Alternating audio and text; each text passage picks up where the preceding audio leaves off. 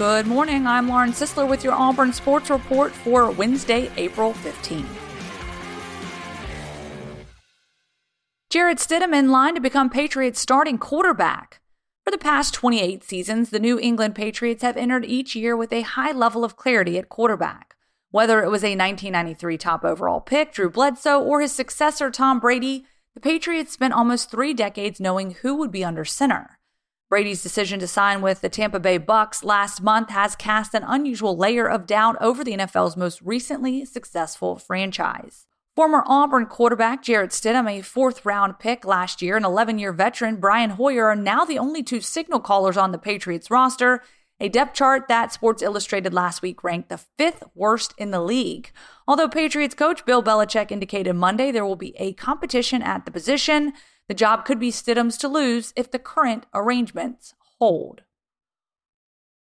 Former Hoover football coach Rush Probst taking over national power Valdosta High. Former Hoover and Colquitt County coach Rush Probst is officially returning to the sidelines. After a 30-minute executive session, the Valdosta City School Board approved Probst by a 5-4 vote in a Facebook Live meeting to take over as the new head coach at National Power Valdosta High School in Georgia. He replaces Alan Roadmaker, who was fired in January after 4 seasons and a 36-17 record.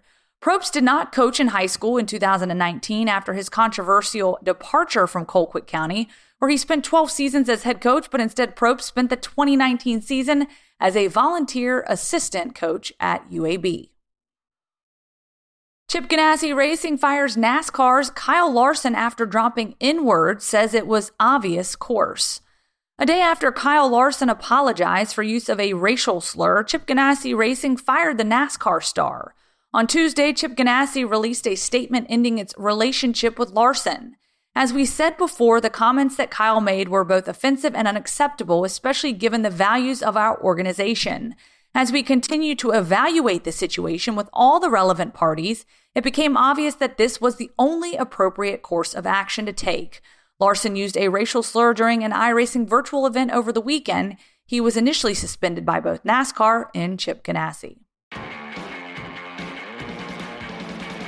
That's a wrap on your Auburn Sports Report. I'm Lauren Sisler. Thanks for listening.